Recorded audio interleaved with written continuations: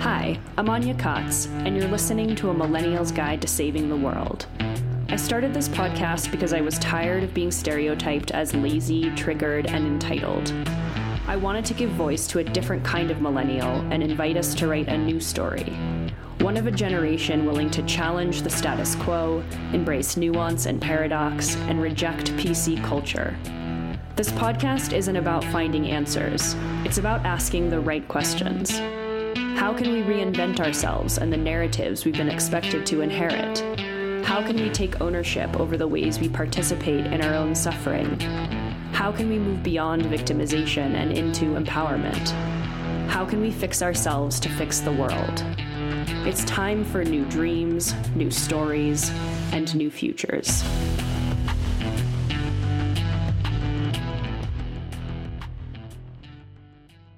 Hello, everybody. Welcome to another episode of the podcast, coming to you live from a floor in Guatemala.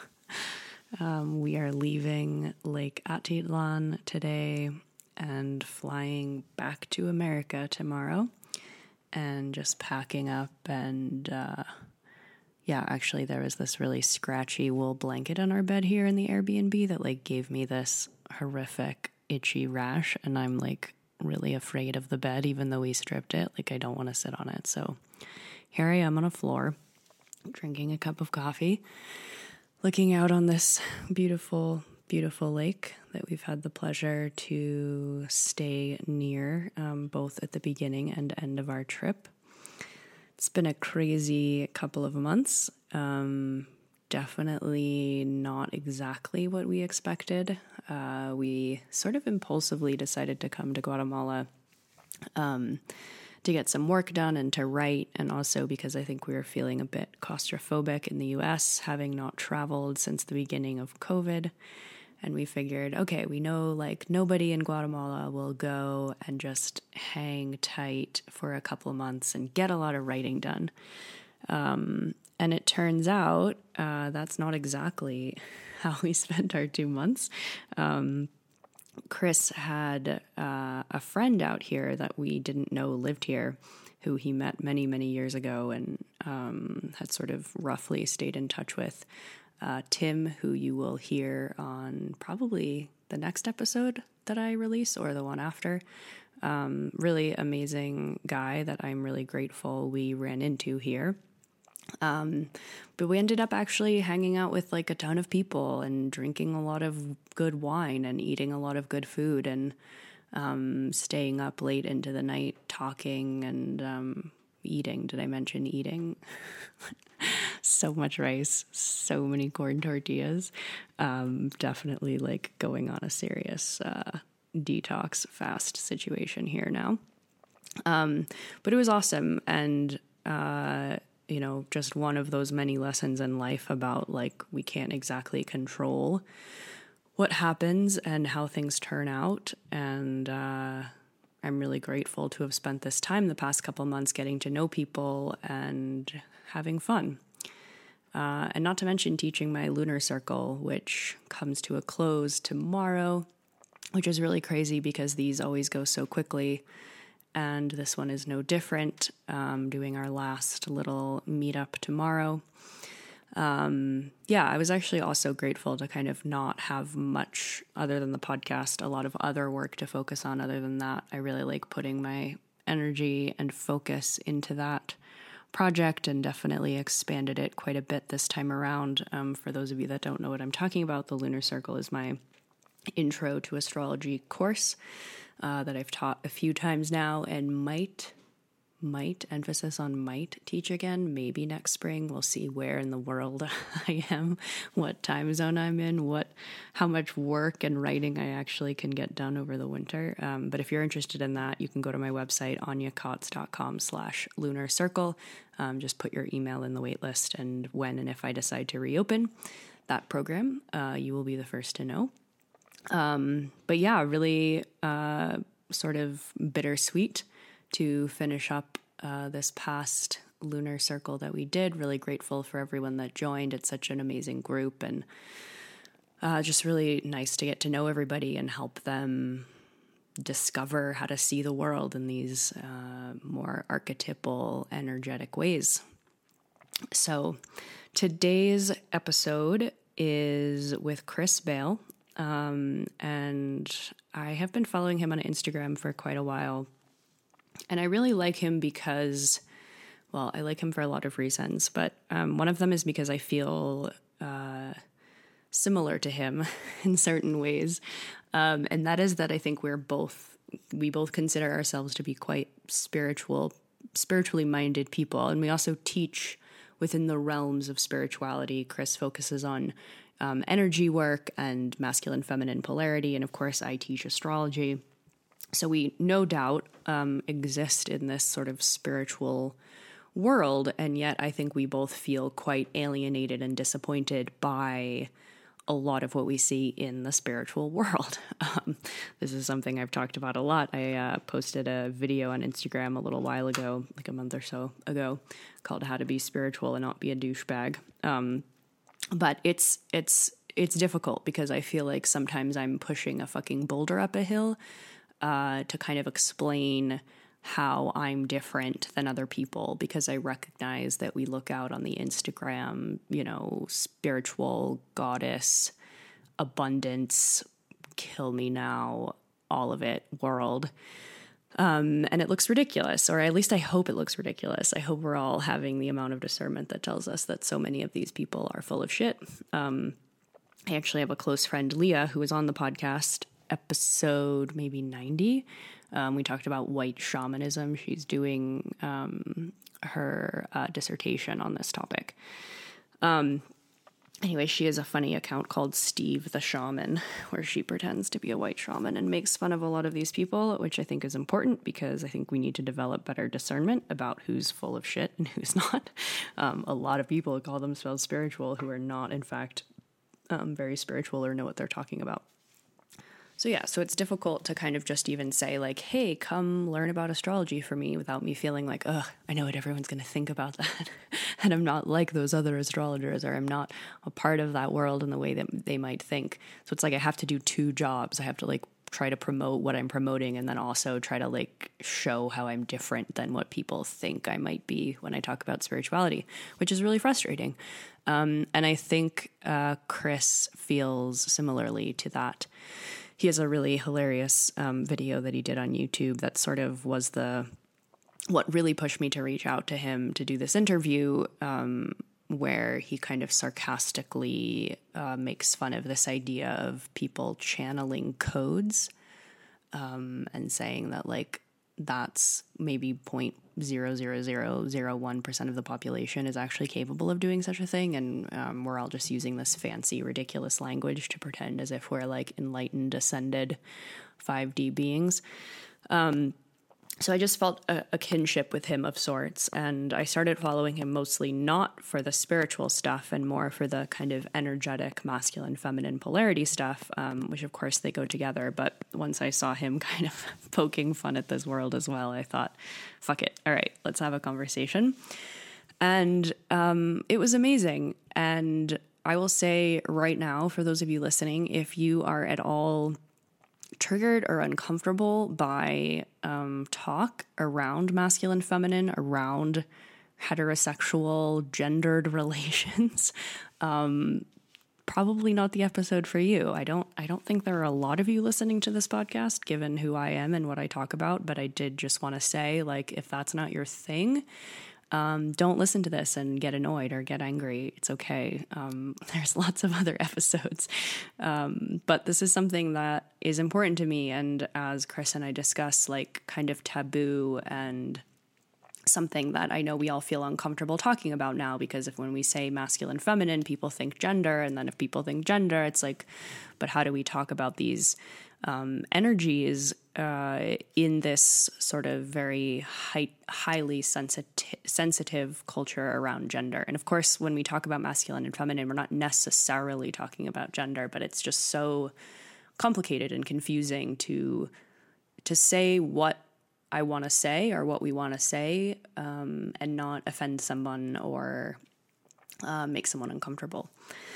So, yeah, I don't think I've ever given like a trigger warning in my life. I don't really believe in them, but I did just want to say, if that doesn't sound like your thing, skip it.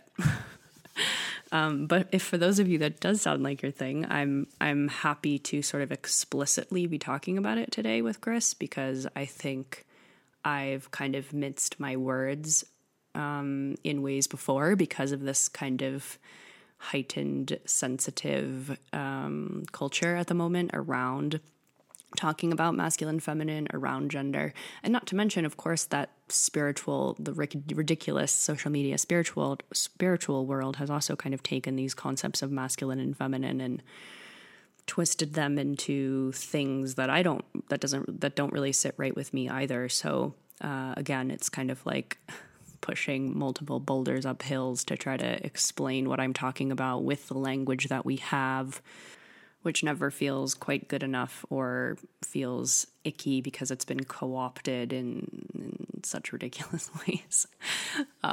Anyway, I will just let you listen to the conversation, but I felt really grateful to have it, and I felt really grounded having it, and it feels like a relief sometimes to just be able to talk to someone who's been thinking about the same things that you are in the same ways, and who believes in things in the same way that you do, and things that have made a really big difference in their lives, as these concepts have for me. And I also just wanted to say around this topic, when we're talking about, like, a big part of what we're speaking about in this conversation is about how men and women can help each other become embodied and become more comfortable in their skin and feel aligned in the way that they're meant to feel aligned.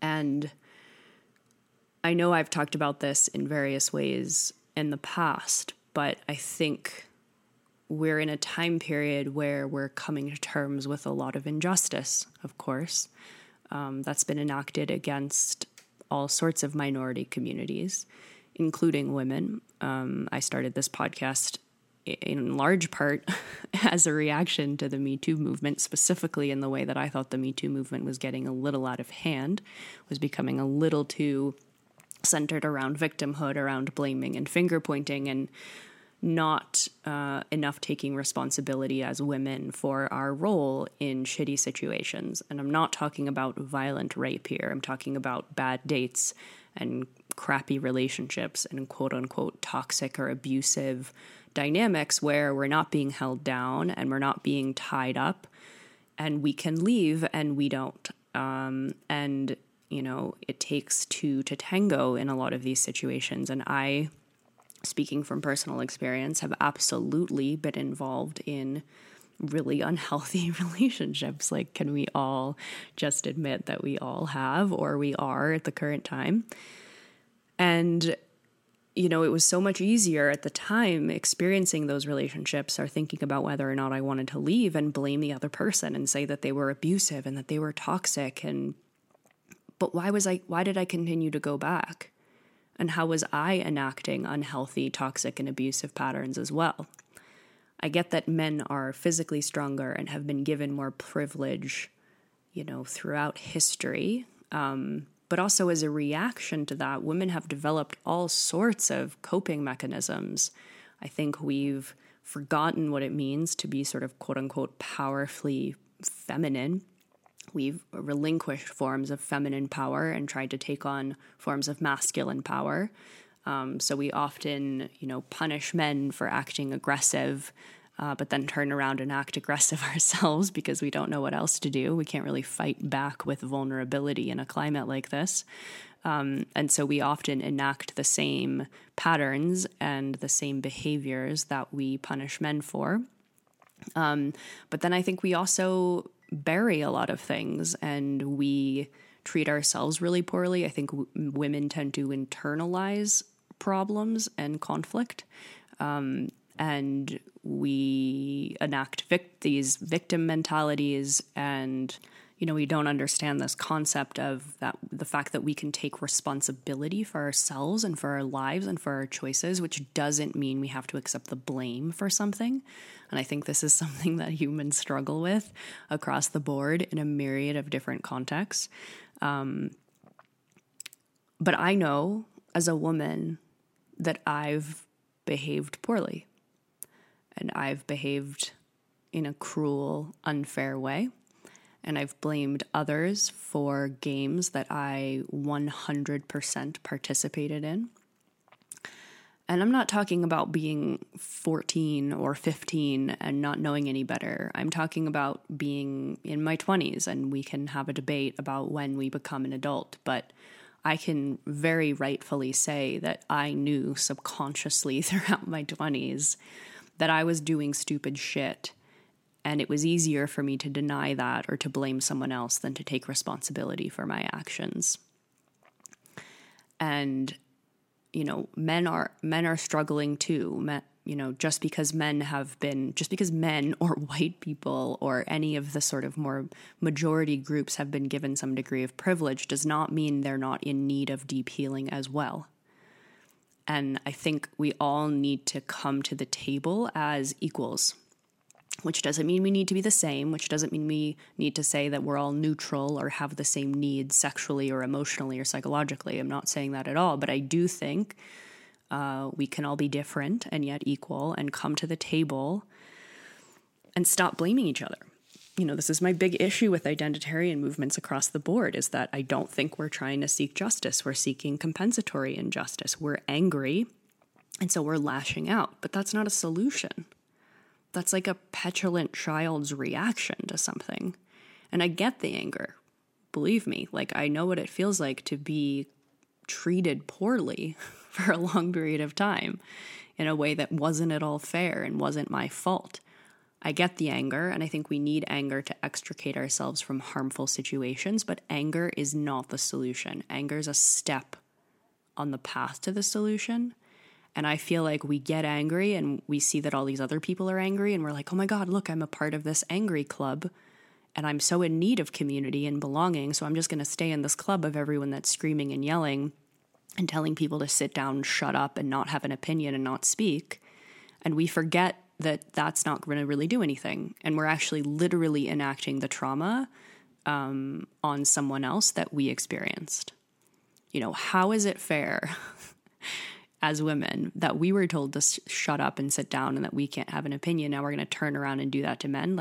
Did we not learn in kindergarten that two wrongs don't make a right? To me, this is very clear. And yet somehow I feel like as adults, we've forgotten this, especially because it feels culturally acceptable to build entire movements around hissy fits. So I hope this episode and this conversation can sort of help reframe this a little bit, to recognize that we're all humans. We've all been hurt. We're all confused. We all need to talk. We all need to be comforted. We need different things in relationships, and that's okay. And the only way that we're going to figure any of this shit out is if we stop yelling at each other and sit down and really talk. Not to mention look inside ourselves and really ask ourselves, where have I not taken responsibility for my own actions in my own life?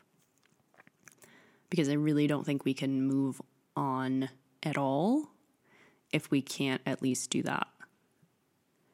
There's this saying, when you point a finger at someone, there are two fingers pointing back at you. And when I heard that, it was semi-life-changing.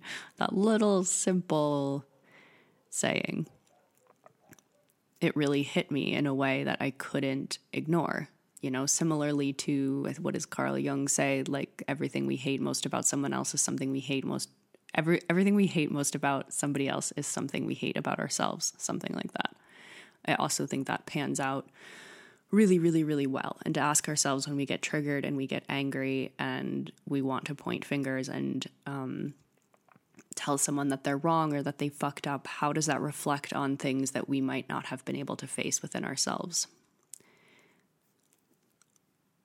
One really great book about this is called Inner Gold by Robert Johnson, who sort of takes the approach of delving into projection through a positive lens, so that we don't just project what we dislike onto other people, but we actually project what we're not capable of onto other people. And for whatever reason, that book because it comes at it from that angle, really helped me to understand my own projections, both positive and negative, in a really thorough way. So if this is something you'd like to delve into, I highly recommend Robert Johnson's Inner Gold. I actually have a list on my website of a bunch of my favorite books. There's a recommended reading list under the About Me tab if you're interested in that. I regularly update it with new books that I read, mostly because all the books we read for our Patreon book club become my favorite books. They're all freaking amazing. So yeah, check that out. I am not going to talk too much about this, and I will let you get into the conversation. Also, one other quick announcement. My friend Whitney and I, who's been on the podcast before, she's an astrologer and a Jungian psychologist. We're not totally quite ready to announce it yet, but we are going to be doing a workshop this winter for the Venus retrograde in Capricorn. So it's going to be 3 sessions. We're going to talk to everyone about retrogrades in general, dispel some false narratives around what retrogrades are, especially Venus retrogrades. We're going to talk and delve into the mythology around Venus and Venus retrogrades specifically. And then we're going to help you all work on workshopping this specific retrograde relative to your chart. You do not need previous astrology knowledge in order to take this course. If you kind of wanted to take the lunar circle but weren't sure, this might be like a good opportunity to kind of see how I do things, and you get the extra bonus of also getting Whitney's input. So that's going to take place over the course of the winter. If you're interested in that, send me a message on Instagram or via email, anyakotz@gmail.com. I'm going to record an episode with Whitney this coming weekend, where we will be able to formally announce that. But if you're really interested now, even before all the details, send me a little note and I'll be sure to get you that link once we get it up. But I'm really stoked about that.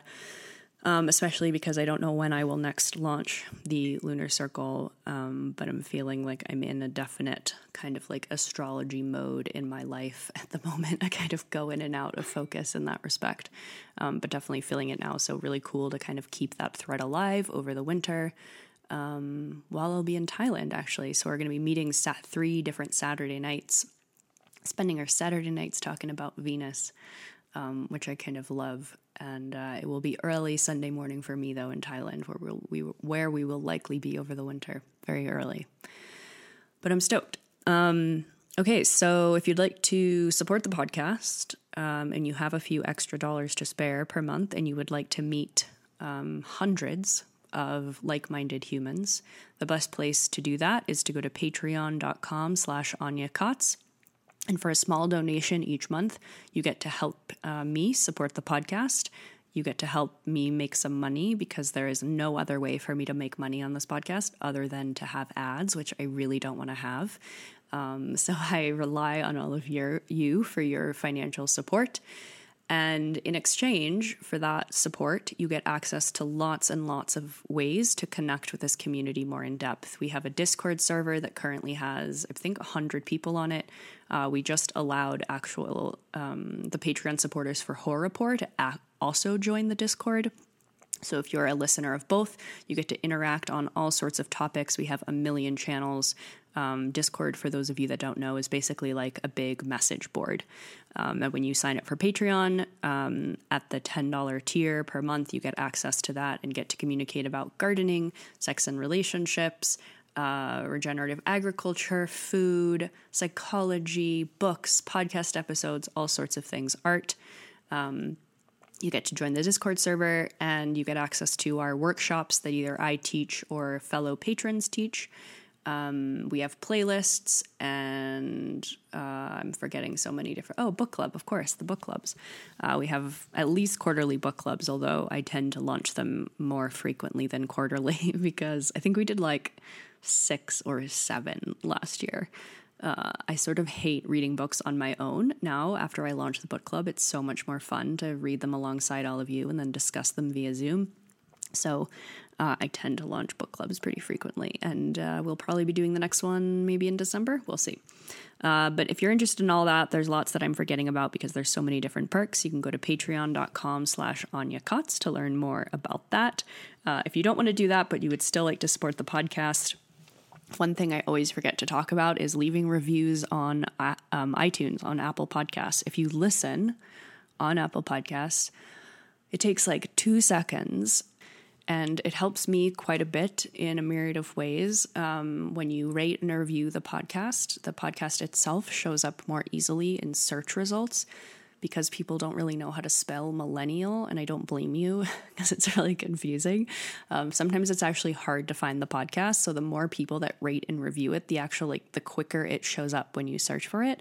Not to mention when I reach out to guests to have them on the podcast, the first thing they're going to do is go to iTunes and see how many reviews and how many ratings it has to see how many people listen to it. So if you like the podcast, please, I will love you forever. And you listen to it on Apple Podcasts, just scroll down below the episode list and you'll see a place to just like leave some stars. And it says write a review, and you can write something super fast, just like love the podcast, yay, podcasting, whatever you want to do, whatever you want to say is really helpful. And that's a free and easy, quick way to help support the show. Okay, I think that's it. I'm going to play you in today. It was really difficult to find songs for this podcast, I'm not going to lie. I put out a call on Instagram and on the Discord server for songs that kind of spoke about this topic, about polarity or like healthy relational interacting, because so many songs are like focused on the most ridiculous, codependent, desperate, just embarrassing shit. So it was really hard to find, and so this song came from one of your suggestions. I think someone sent this in on Instagram. I forget who you are, but if it's you, thank you. I'm going to play you in today with a song called Can't Help But Fly, featuring B. Steadwell and Luqman Frank. And it's by Climbing Poetry, B. Steadwell and Luqman Frank. That was a really like eloquent way of announcing that song. If you like the songs that I play on the podcast, as a reminder, I have a Millennials Guide to Saving the World playlist on Spotify. Just search a Millennials Guide to Saving the World and you will see both the podcast and the playlist. And you can follow the playlist. And I think there's like 170 something songs on there now. Please enjoy this song. Please enjoy this conversation. And I will catch you on the other side.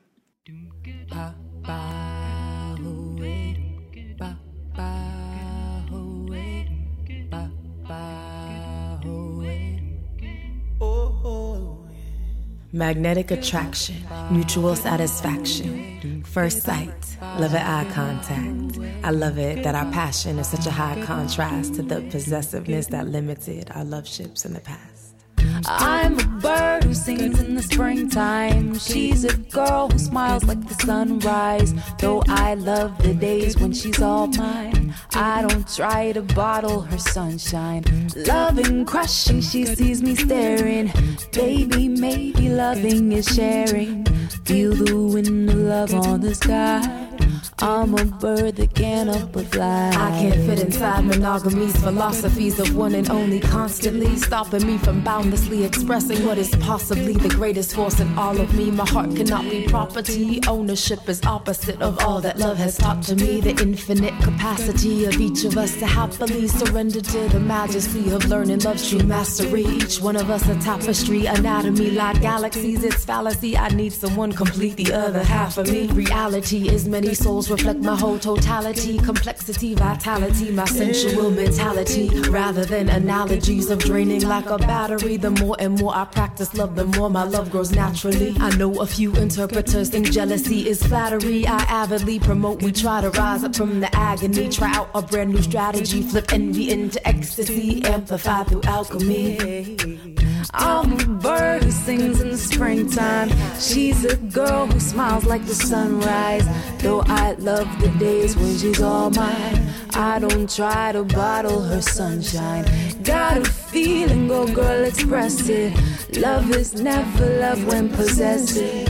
Feel the wind of love on the sky. She's a bird that can't help but fly. If a girl asks you to dance, then and dance with the girl. And if it feels right, then you should hold hands with the girl. Cause I believe that God is love, and love, she keeps telling me to step back, relax, and deconstruct your jealousy. Cause jealousy is fear. Some days I'm scared of losing you, but you and I are free to leave if we choose to. I'm taking down the bricks of this invisible wall, and when the wind of love blows, now we both can feel it all. Cause you love to hear me sing, even if you didn't write the note. I love to hear you laugh, even if I didn't tell the joke. You know I love to cuddle with you, pull your body close, and I love it when you're happy, even if I have to let you go. Cause if you need your space, then baby you could let me know. I love you from afar, you my star in the telescope. I'm not a god, I'm not a fool, but I would be both to think that love was something I could control, right? I'm a bird who sings in the springtime. She's a girl who smiles like the sunrise. Though I love the days when she's all mine, I don't try to bottle her sunshine. Trusting, loving, true understanding. Universe of us is expanding. Feel the wind of love on the sky.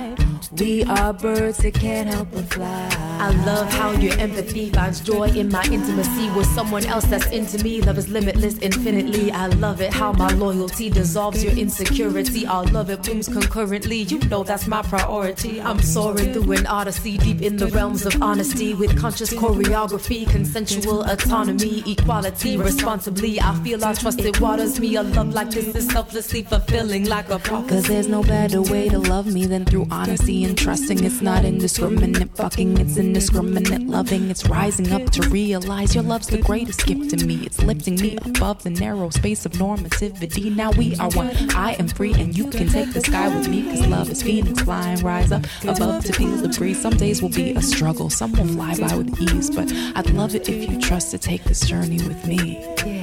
I'm a bird who sings in the springtime. She's a girl who smiles like the sunrise.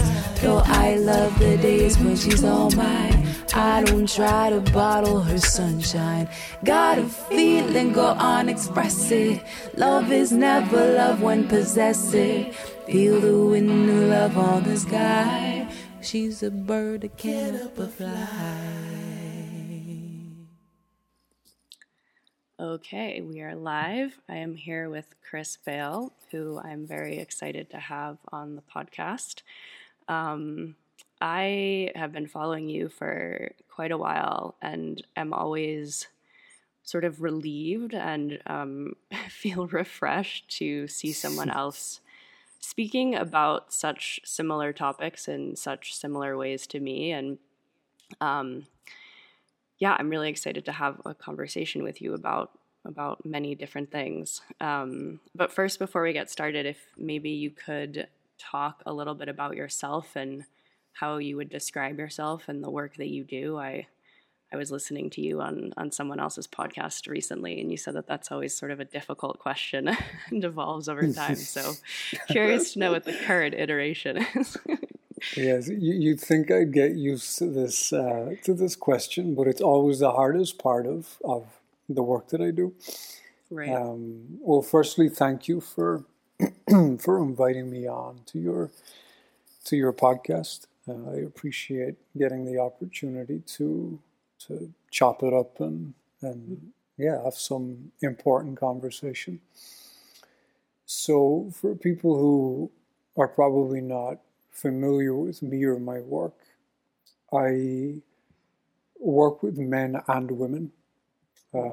My background is in traditional Chinese medicine, acupuncture, qigong, and it really had nothing to do with the kind of sexuality sphere or masculine, feminine, or anything like that. And I didn't choose to be in that work, but that's ultimately what I'm now working with people on a daily basis on, is bringing them back into healthy expressions and healthy understandings of these parts of who they are and their energetic system. So with men, I do mentoring work to support what he needs in coming back to his essence, his nature, and his clarity. And for women, there's some mentoring, but it's far more energetically based work. in order to actually open her to some of the frequencies and some of the natural proclivities and parts of her essence that, because of the way men have been functioning, are not being activated or not being initiated in her life. So with women, the work is far more based on that activation, on that physical felt sense, energetic felt sense experience of her healthy womanhood, so she can process through a lot of that trauma and mishandling that's been done onto her, just at the hands of untrustworthy and immature masculine. And the basis of what I do, just to finish that point, the basis of my work is energetic. 20% of what I do is my words, and 80% is actually working with people energetically. That's the only thing that I found to be effective long-term for a person's system, because it's our whole life is experienced through our body, and whether we're blocked or moving freely. Yeah, I'm curious, and because I've been thinking about this for a while now, I sort of exist. I teach astrology and consider myself to be a spiritual person, and speak about polarity and masculine, feminine, and all of these things, and feel often quite alienated by, I feel like, the community that other people associate me with or place me in. And I watched some video that you did recently, sort of very playfully but poignantly making fun of this whole idea of downloading codes and the like. Yeah, I'm curious if you experience that as well. I think this whole, I don't know what you want to call it, and maybe it's partially as a result of social media, but this whole sort of like spiritually minded human spiritual realm, I feel like, has become so prevalent. And I find myself, in addition to just wanting to teach what I teach and do the work that I do, sort of having to separate myself, or it's like sometimes pushing a boulder up a hill to be like, I teach this, but not like that. Or, and I'm curious if you've felt some of that as well. Well, firstly, I feel spirituality and being a coach, especially being a teacher in these areas, has become a trend. Like, it's become trendy, and anything that becomes trendy gets abused and perverted and lacks substance to huge degrees. All you have to do is look at the people who are positioning themselves as coaches and mentors and guides, and essentially how they're moving around in their life is a mess. And that's not to say that they're less than, or that's bad or wrong, because we all have our phases that we go through in our lives. But I feel there's such a deep lack of accountability, and just people not seeing themselves clearly enough when they're attempting to reach out and monetize this trend. And it's fine. It's the nature of the beast. People will always be coming in and dropping out and coming in and dropping out. But those of us that are truly here to do this work, we're in it for the long haul. There's always going to be consistency when a person is supposed to be doing this. Now, with the industry itself, I've always been very disconnected and separated from the industry. I haven't really studied anything formally like Tantra, or I've never actually been to a workshop in my life, or an event, or anything like that, even though I hold them now, but I've never been to one, just because of that lack of accountability that I've been talking about. I've always been very protective over the types of humans and the information that I allow into my sphere, because I really don't want to just be taking on some other person's bullshit. Right. and have to pay for that. But yeah, the industry, I think it's just a trend, and like everything, it moves very, very quickly, and the art gets lost and gets sodomized and everything that goes along with it. But it's great for me, it's great for people who are doing this work, I feel, in your case as well. You know, if this is what you're here to do, then I feel it's great, because it's allowing people who otherwise would not have been exposed to us be exposed to us through more mainstream, easy to digest teachings. And then when they're ready for the truth, you know, there's people there for that. But there's a lot fewer people that are there for that. So I think there's a blessing and a curse in everything. Yeah. Yeah, and I'm curious to hear some of your theories around this sort of what I think people might refer to or think of or identify as in terms of quote unquote enlightenment, and what seems to me is often like overt sort of spiritual narcissism and really intense forms of cognitive dissonance. And I've had many people in the show to sort of talk about the process of going through a spiritual awakening, which I think, you know, sort of goes one of two ways. I think we all have the propensity, and I did too, to at the beginning like think I was God or special, or you know, like, wait, I'm coming to terms with all these things and I'm learning all these things and realizing all these things, and not everyone is, and so does that make me somehow, you know, special and better? And thankfully, due to the people that I surrounded myself with and the books that I was reading, and I think I have just a personality trait of sort of like fierce self-reflection and criticism. But of course, not everybody sort of moves out of that initial stage.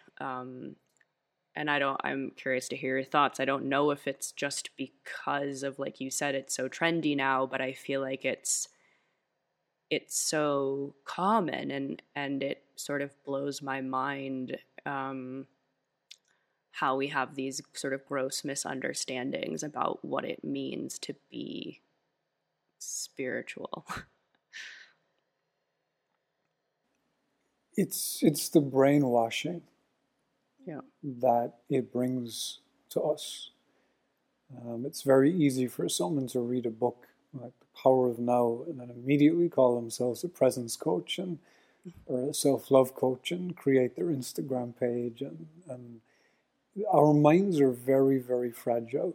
And that was one of the very early lessons for me on this process, was just how fragile and intoxicated our mind is, and how it really should very rarely actually be listened to and followed.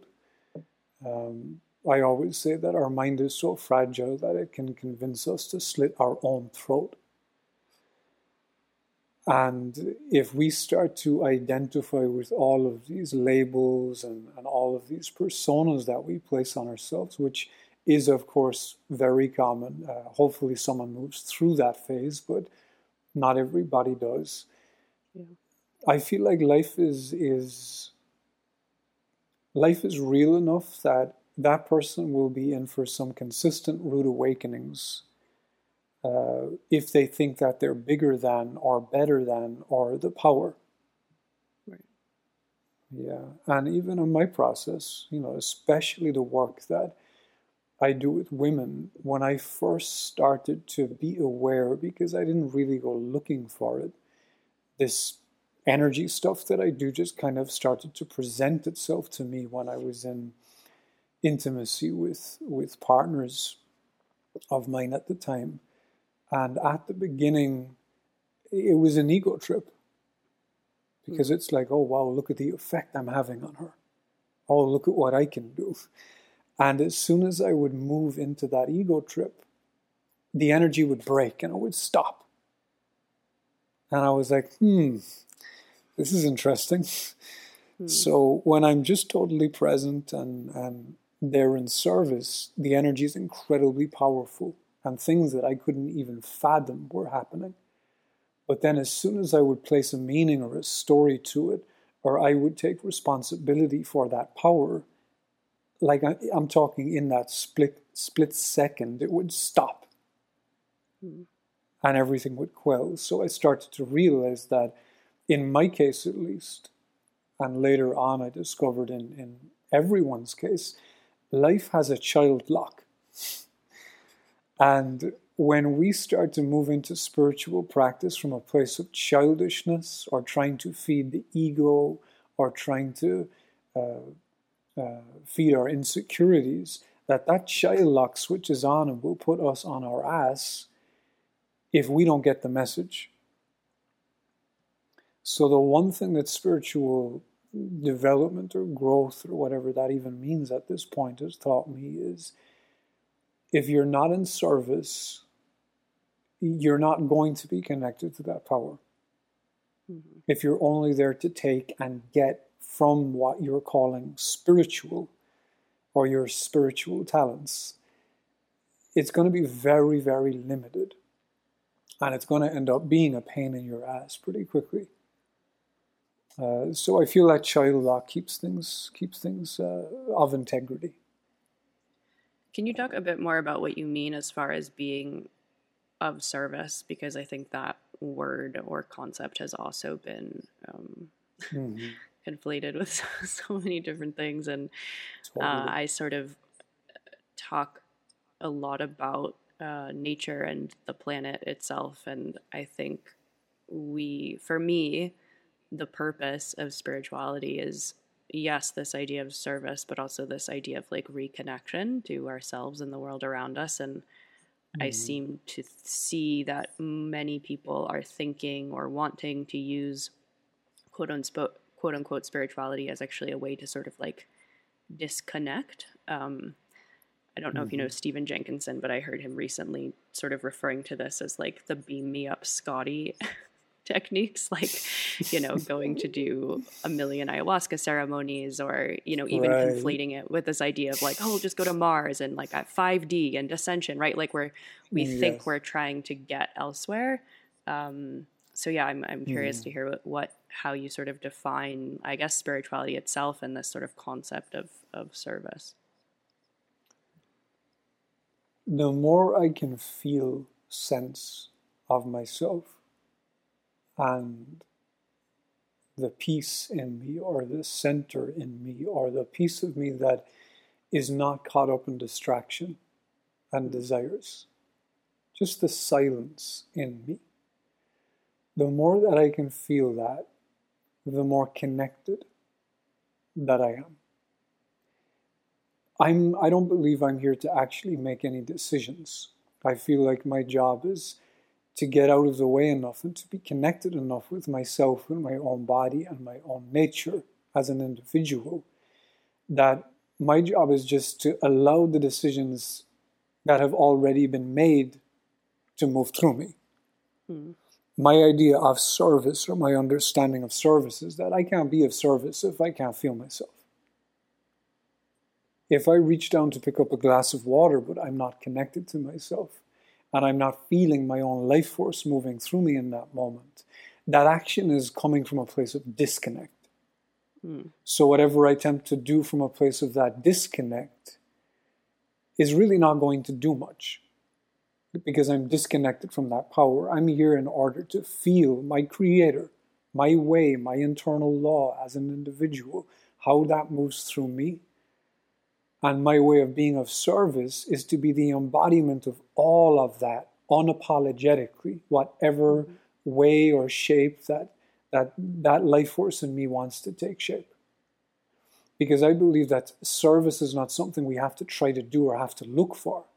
We are of service when we are functioning as a beautiful example of what it means to be connected to this human form and this human life, and to learn how to do this realm in 3D, not in 5D, not trying to be ascending all the time. That time will come anyway, right? We're ascending whether we want to or not. my goal is, how can I be so deeply in this human experience that through the depth of me being in this human experience, I get to make contact with everything else that exists in this universe within me. Because that's what I started to realize through my own internal practice was, I don't need to go out and try to astral travel anywhere. I just need to go down inside of my tissues, of my cells, because if we can start to relax deeper and deeper and deeper into our felt sense experience, now we start to be able to make contact with everything outside of us, but inside of us. And to me that feels safe because it's grounded in physicality. I can feel the earth underneath my toes. I'm not disassociating. So my work with people is essentially just trying to pull them down into themselves and slap them around a little bit lovingly so that they can remember that it's their flesh they need to devote themselves to. Because I think it's one of the most incredible and superhuman parts of who we are. Now, when we turn our back on the body for quote-unquote spiritual or ascension or kundalini chasing, whenever we turn our back on that body starts to get sick. It starts to shut down. It starts to block up in all these different centers. Right. So that's part of my take on it. Right. Thank you. So how, I know you said you didn't initially intend to start working in these sort of realms of polarity or, men's work or women's work or polarity. Can you talk a little bit about how that sort of naturally then came about for you? Sure. I've always been very sensitive, I guess you could call it. I mean, we're all sensitive, but it was in a way where I had no guidance on how to capacitate to it. I was in a culture that, I'm Irish, so anything that comes up for us emotionally, it just involves beer. It involves going to the pub. We don't feel things. We don't process culturally. I'm sure that's changing now, but that environment for me and seeing how everyone else was doing fine, not feeling, but as I would enter a room, I would feel everybody's everything. And my only way to try to function normally was to start drinking or taking drugs and doing things that was numbing to me, which kind of kept me functional to a certain level. But it also disconnected me from my individual potency and what I'm supposed to be doing here. So when I started to go into Chinese medicine and learning about the meridian systems and making contact with some very high-functioning individuals, I started to realize that I myself had a lot of fear around feeling myself. And also I had a lot of perversion around my male sexual energy and how I was expressing it, just based on the information that I was given as a young man. So the more that I was working with people's bodies in clinic with acupuncture, and the more I was guiding men externally just through the process of connecting to himself deeper, I started to see other people's deep, deep fear around feeling and allowing their natural energy or their natural polarity be expressed through the body. From this point, I started to see how society has actually been set up to separate us or rip us from our natural essence, from our nature as men and women. And I speak of that as duality, as something very different. But now they're trying to make us all the same. And polarity is the thing that keeps us alive. It gives us charge. It gives us our creativity, our passion, our meaning, our health. I started to see, as I was coming up with different ways of opening people and engaging with people's bodies and energy systems to support this, I started to see how people's strength would just come back up to the surface, how years of trauma would start to just be washed out of the tissues, washed out of the nervous system. I realized that trauma was not of the mind, it was of the body, and we were holding everything in the fascial system.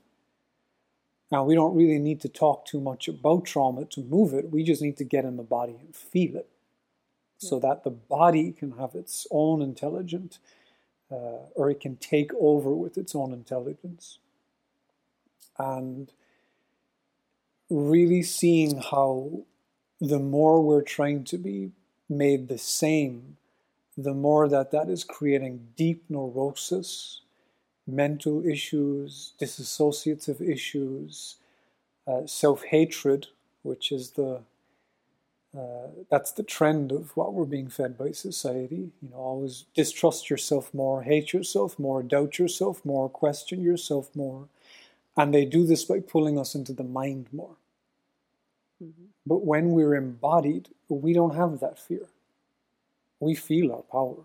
We feel our connection to Spirit, to God, to our Creator, to what's put us here. But the more neutral we're becoming, neutrality is death.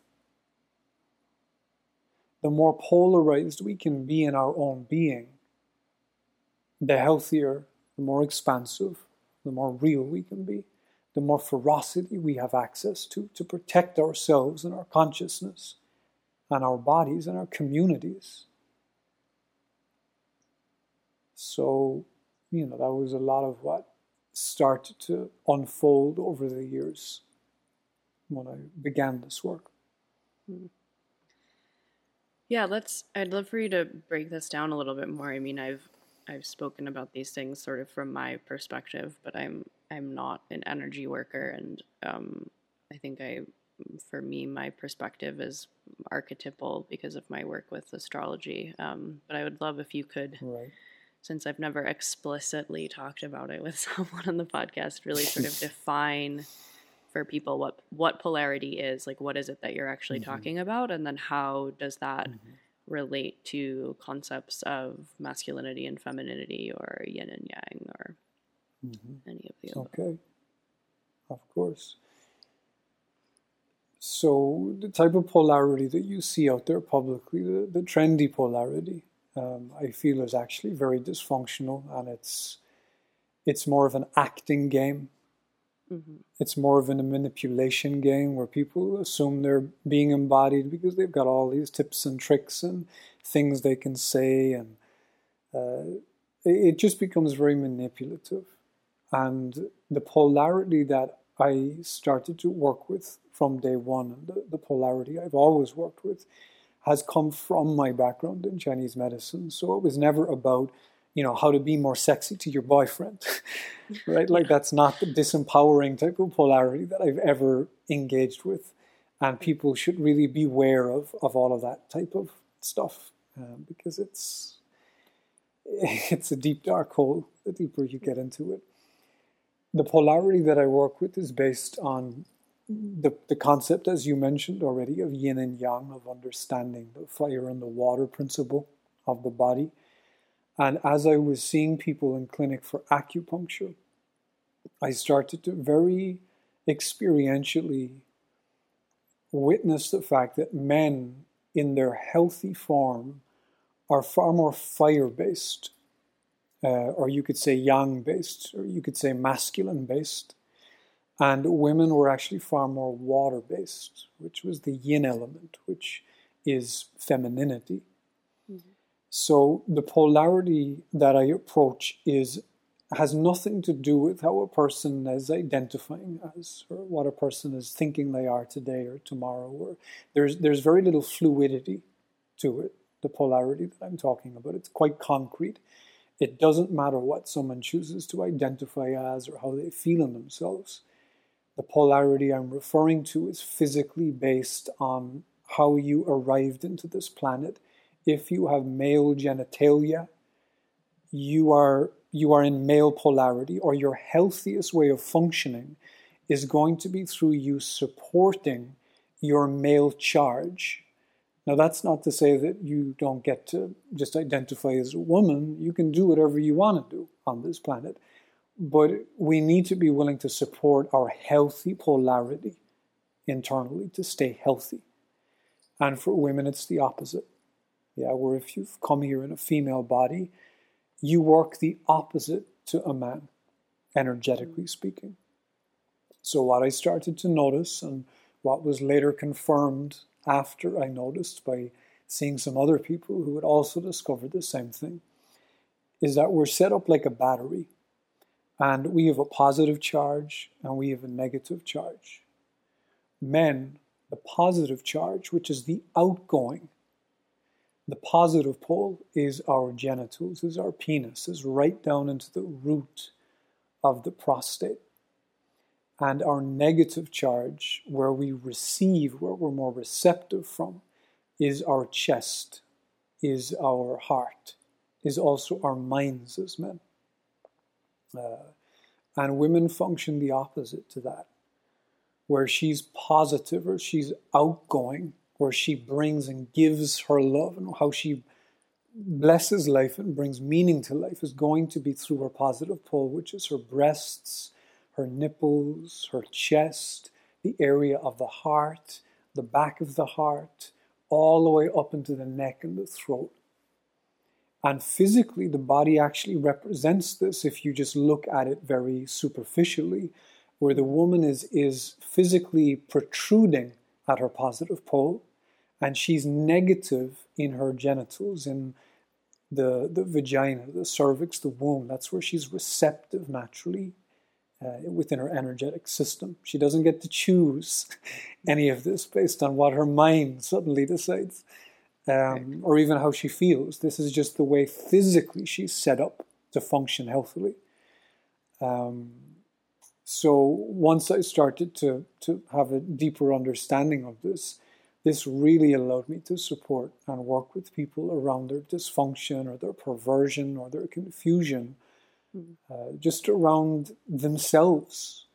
Because when you can bring and guide someone to their natural polarity, to their positive pole, which is going to be the seat of their power, where they gain their steadiness, their meaning, their stability, their expression, their creativity.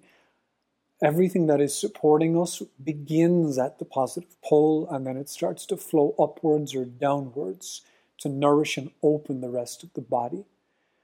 So it's really important for health that we be very full and sensitive and connected to whatever area of our body is that positive pole. So it can then overflow and feed our receptive pole. So yeah, the more I've worked with people on this, and what I was going to say, once you connect someone to their positive pole and it opens and it starts to fill up, there's very little talking you need to do with them in order to guide them after that. Because once you connect someone to that part, that starts to just take over. The way they walk, the way they talk, the way they breathe, the way that they engage with life, how they experience themselves in relation to life, all of this starts to naturally shift and to rebalance and to harmonize. But if someone is trying to battle that with all of the constructs and the complication and the social programming and the brainwashing that's been fed to our fragile mind, now there's like a conflict inside. And that's a lot of just the healing process, is having all of these conflicts brought to the surface to be felt through and to be expressed. But we are not our intelligence. The intelligence is in the body. The intelligence is in our energetic system.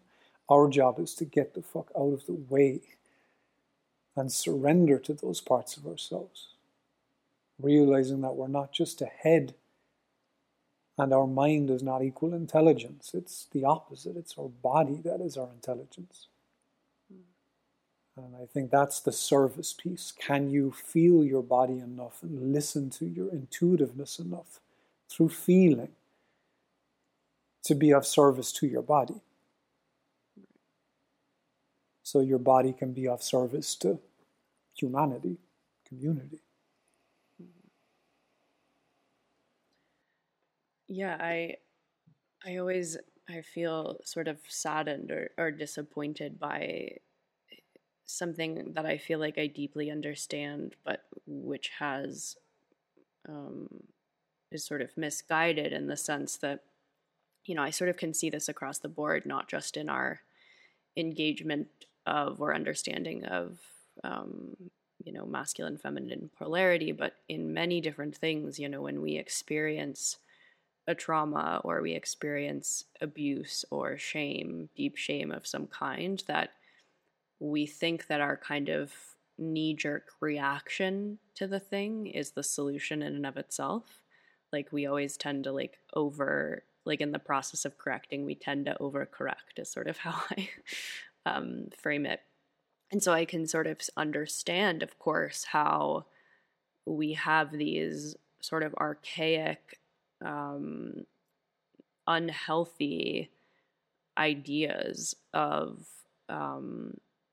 masculine, feminine, and the ways that they interact with each other, both inside of us, but also in relation, our relationship to other people.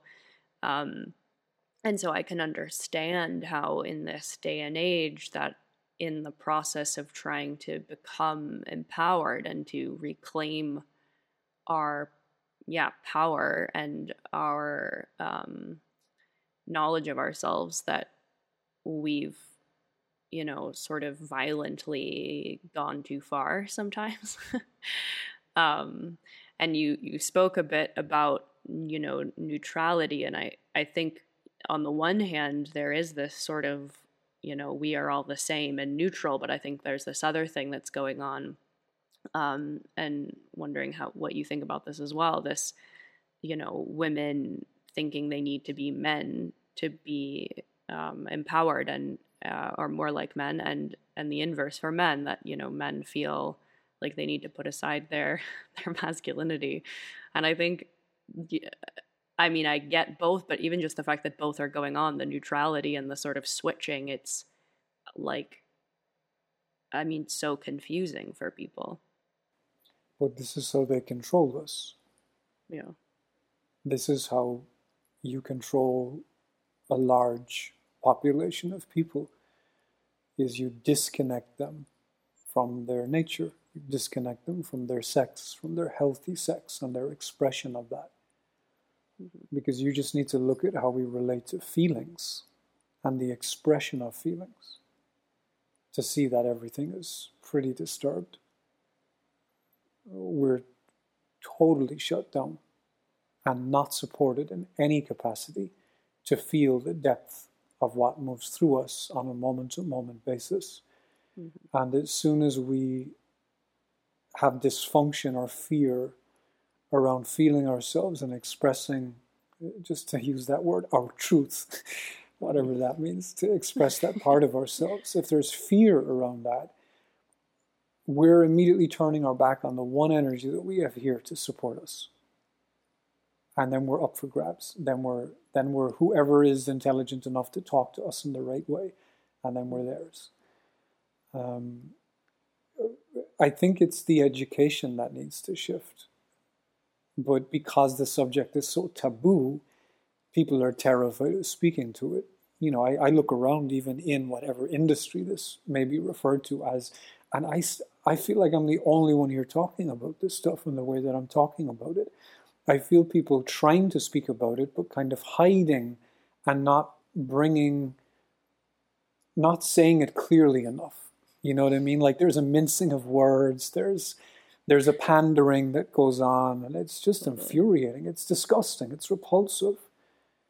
And we this is the part of maturing is, no, if we see a problem, and I'm looking at men especially for this, because if women don't feel safe enough in them being connected to their powerful womanhood and being an expression of that, if they don't feel safe enough to be there, then, we can kiss evolution goodbye from that standpoint.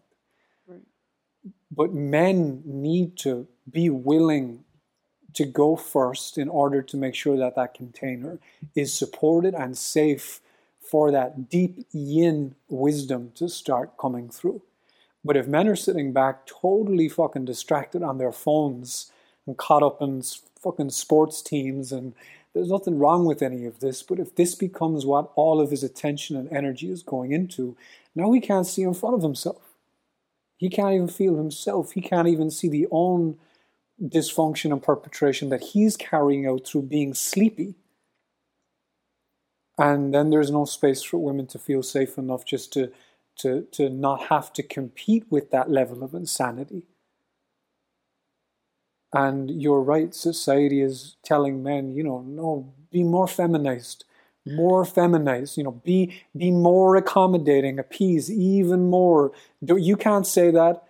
And then at the same time in spirituality right now, which is also a very feminized or dysfunctionally feminized environment, you have women's work asking for men, man, be conscious and be in your truth.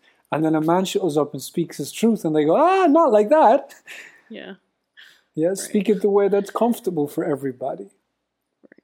So there's a lot of different layers to this that need to be engaged with first. But someone has to go first.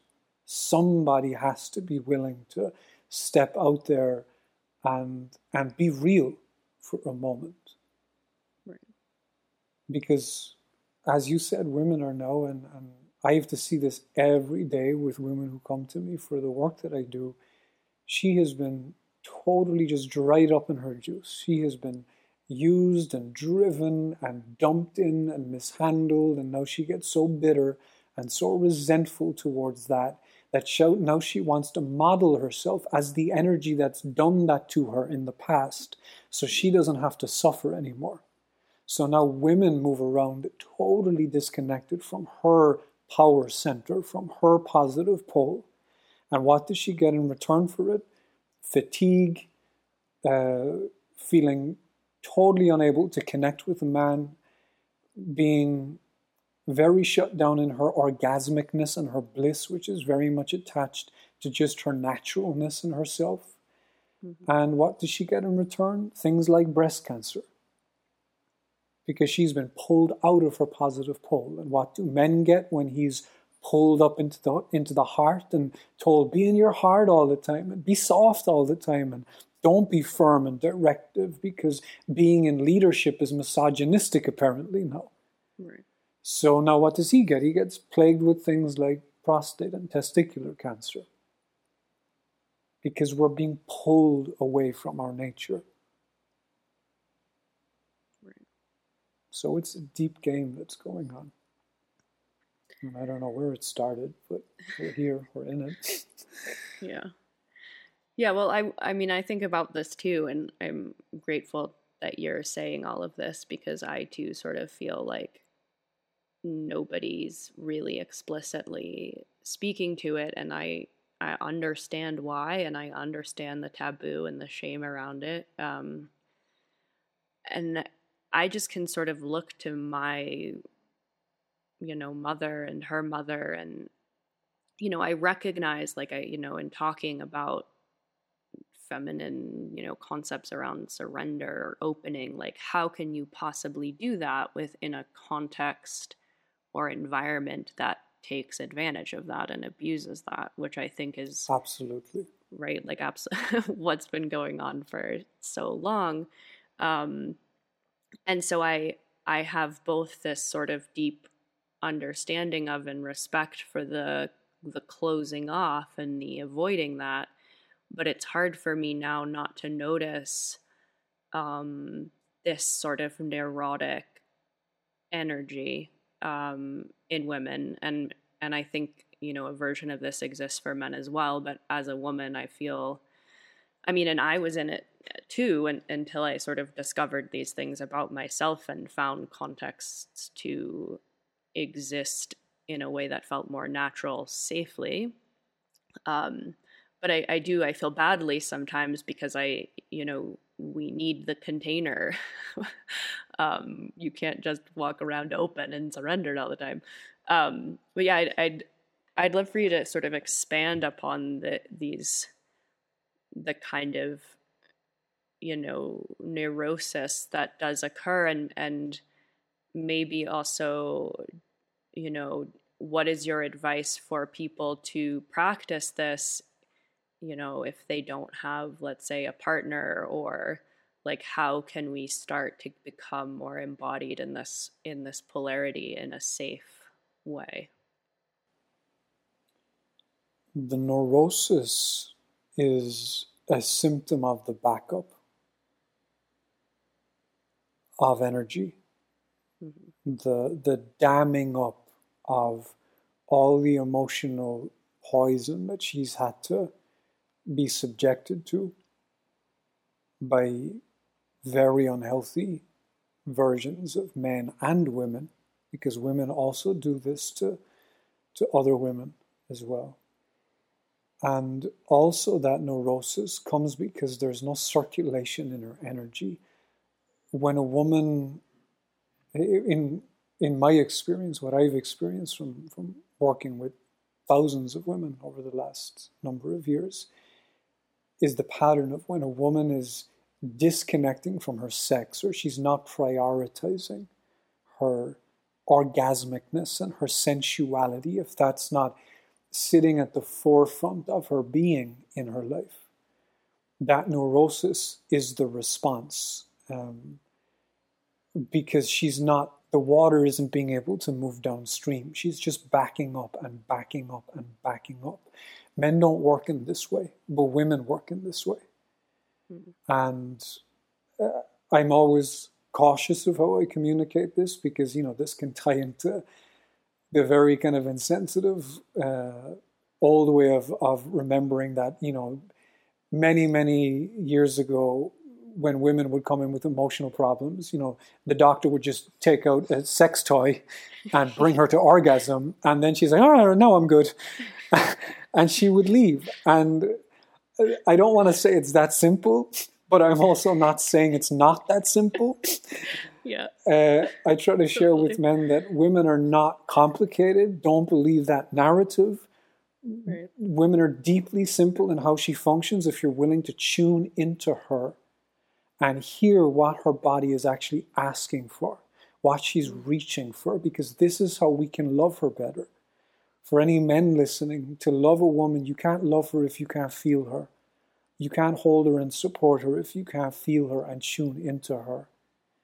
And the fact that women now have to walk around so backed up in themselves that all of this tension and repressed sexual energy has to get stuck in her shoulders and stuck at the base of her skull, which is where it will really show up on women, around the chest, around the back of the heart especially. We need to recognize this, because it can be as simple as just asking a woman, hey, I see you, I feel what you're in right now. Are you comfortable with just me holding you in a hug for 5 minutes? Just to allow yourself to be held. Women go through life right now, even in partnerships and relationships, and I ask this women the question, or I ask women this question very frequently. When was the last time you allowed yourself to be held? Most of the time there's silence and there's confusion in the response. Or there's a justifying of, well, I had sex last week. It's like, yes, but did you allow yourself to be held? This is how she can support her polarity, either in relation to men, to be courageous enough to be in the posture of inviting someone in to hold her, so she can show and express in that moment everything she's had to hold on to. She gets the opportunity to start letting that process, letting that go. Now, I get it, that it's challenging sometimes to find a man who is going to just be present with you in love and not try to use that against you, or not try to make it be something more than it is. So this is the demanding that I always request from women. I really want women collectively to get as loud as possible in what she requires to be nourished. And this isn't about telling men how to be or what they have to do. This is just sharing, hey, this is what I require. Figure it out if you want it. But this is what I require. But it is tricky. Because as you said, if the container isn't there, it's difficult for a woman to feel safe enough to really show what's moving in her. And women get so backed up that, by the time they get to someone like me for a session, it's not even an issue of her showing me or letting it come up around me, because her body wants to at that point. She has actually lost touch with how to allow it come up with herself. She doesn't even know where to search for in herself to give that permission. So one way that's very powerful, two ways actually that I can share that are very powerful for women without a partner or who are just wanting to build this quality in themselves, is dancing is the first. Dance. And I don't mean structurized dance. I mean putting on music and taking a moment to breathe deeply into the body and to feel the body, and to then just allow the body to take the lead. Allow the body, allow the hips to move, the chest to move, allow whatever emotions you're feeling, invite them to the surface. Invite them to be expressed through this movement. And as she's moving, keeping the breath open, allowing her sound on her exhale, just keeping the body available for expression. And if she needs someone to dance for, or if she feels she requires an extra charge, then she can dance for God. Yes, she can dance for Spirit. She can dance for Creator. She can allow that energy, the energy that she's longing for in her life, she can allow that energy to see her and to bear witness to her. And women, once they start doing this, have shared that they have some very powerful experiences and clearings and emotional processing and everything from sadness and grief coming up in the moment to anger and frustration and fucking rage towards men coming up. Beautiful. Allow everything that begins to swell up in your being to come up. And as I'm saying what I'm saying right now, women who are listening to this may actually be going through that experience in their bodies. And if it's starting in this moment for them to bubble up, because everything is energy, stop this, pause this, and immediately go into what you're feeling. And then you can come back to finish listening to this interview. So that's the first practice. The second practice is breast meditation. Such a powerful practice for women. Every morning when she wakes up, she can do it when she just opens her eyes. It's a very receptive time. She can also choose to do it at any other point throughout her day. But to start, she can just bring her feeling awareness to her breasts, to her nipples, to see if she can locate that part of her body without touching it.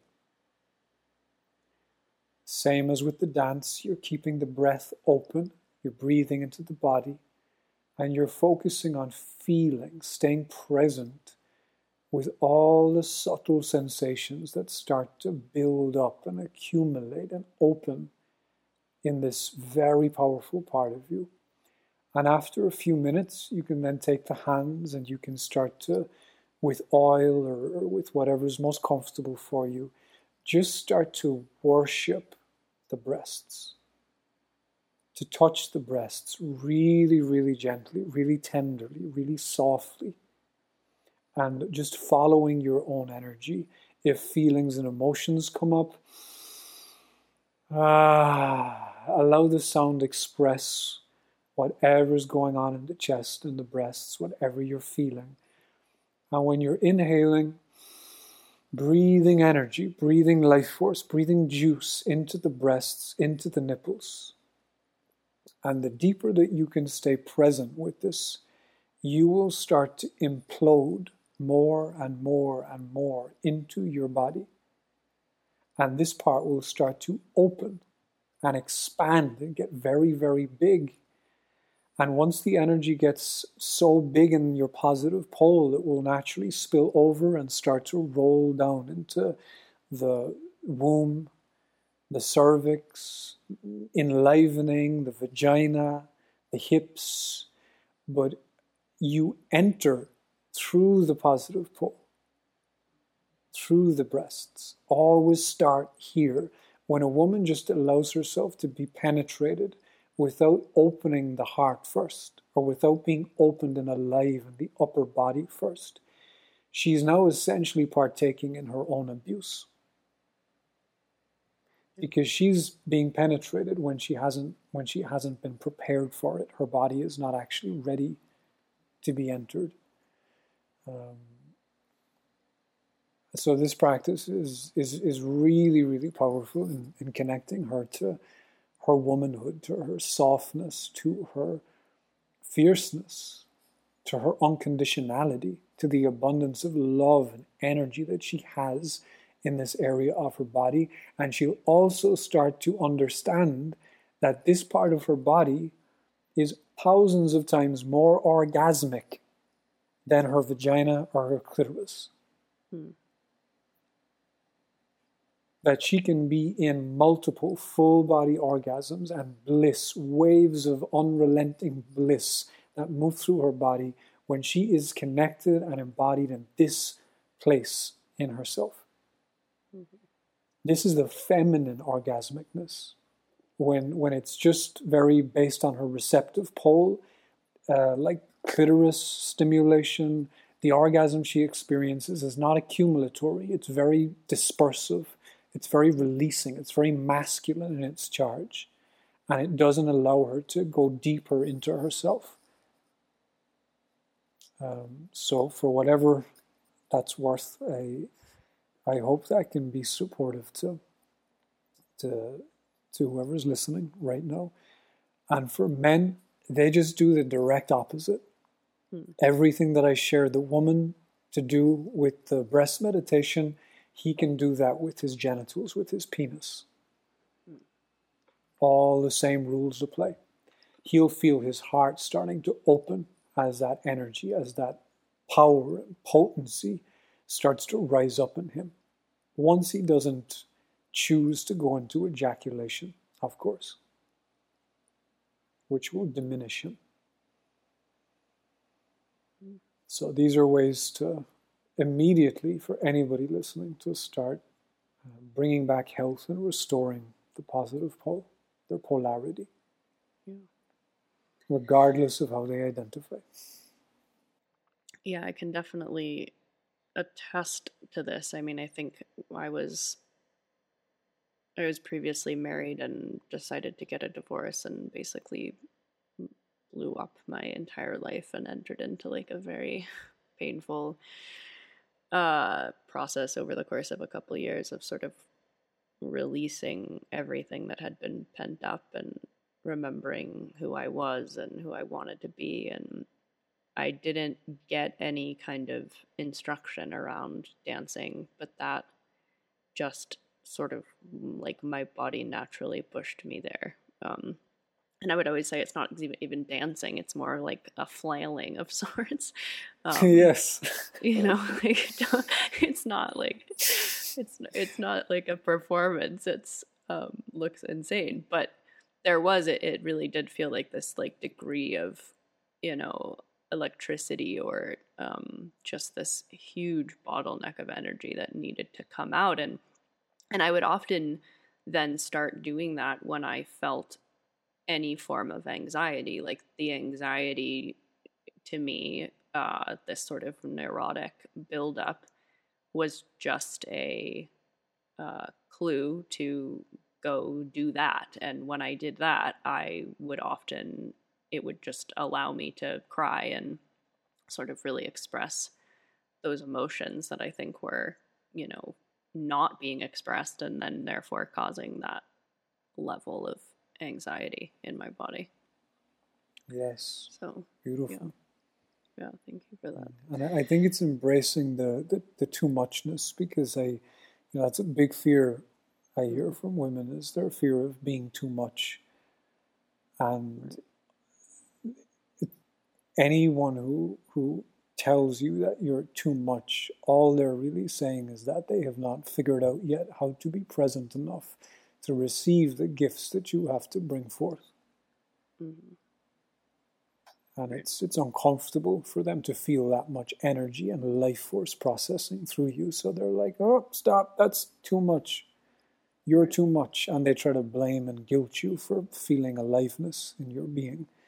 So for the women, again, it's you gotta allow a level of messiness that has been once unbeknownst to your capacity.